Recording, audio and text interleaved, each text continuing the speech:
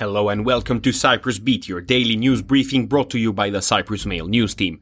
I'm Jonathan Shkurko with the latest news from the island. First up, health authorities in the United Kingdom have approved a drug which aims to cure beta thalassaemia and sickle cell disease. The drug is called Casgevy and utilizes a gene editing tool as Crispr to manipulate the DNA of beta thalassaemia and sickle cell disease sufferers. During trials of the drug, 39 of the 42 patients with beta thalassaemia no longer needed blood transfusions for at least a year following treatment. In trials of patients with sickle cell disease, 28 out of 29 patients were free of severe pain for a year. Under normal circumstances, beta thalassaemia sufferers require blood transfusions every few weeks throughout the course of their lives. Given the high rate of carriers, it has been estimated that there are around 650 people suffering from thalassaemia in Cyprus. Moving on, Parliament passed a new law on Thursday which sets out the rights and responsibilities of both employees who work remotely and their employers. The law includes all private sector and local government employees and sets out the requirement for remote working. Following the law's passing, Labour Minister Yannis Panayiotou said he welcomes with satisfaction the law, describing it as a very important step for our country's labour market. He added that technological developments allowing more people to work remotely are creating important prospects for the future of work, which, through the appropriate legislation, strengthen the flexibility of employment and the development of the economy.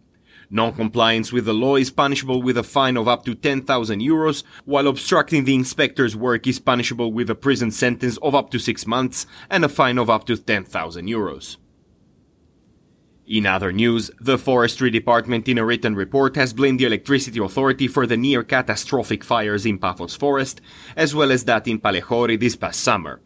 Within the next few days, a letter will be sent to the Attorney General requesting the registration of the two cases before court, outgoing Director of the Forestry Department Haralambos Alexandrou told media. It is my duty under the law to refer these cases to the Attorney General for registration as criminal cases. We have also had other smaller fires. From data collected this year, power cables are classed as the second most important cause of fires, the director said. A total length of 17 to 20 kilometers of overland cables exist in the area, which can easily set a fire, even if a bird happened to just brush against them, Alexandrou has said.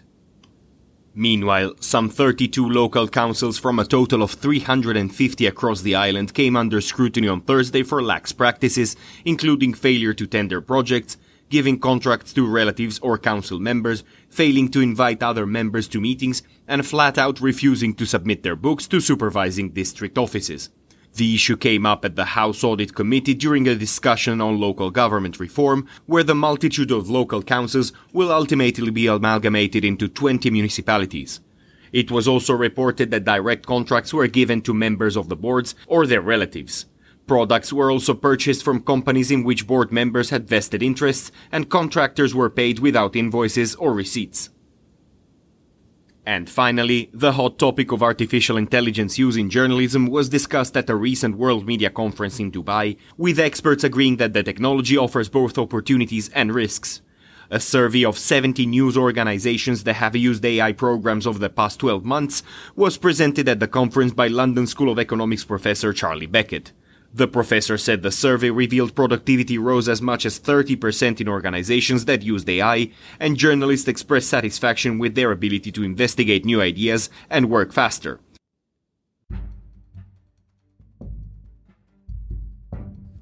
And that is all we have time for today. Thank you for listening. Cyprus Beat will return tomorrow. For more news, analysis, and content, please visit cyprus-mail.com.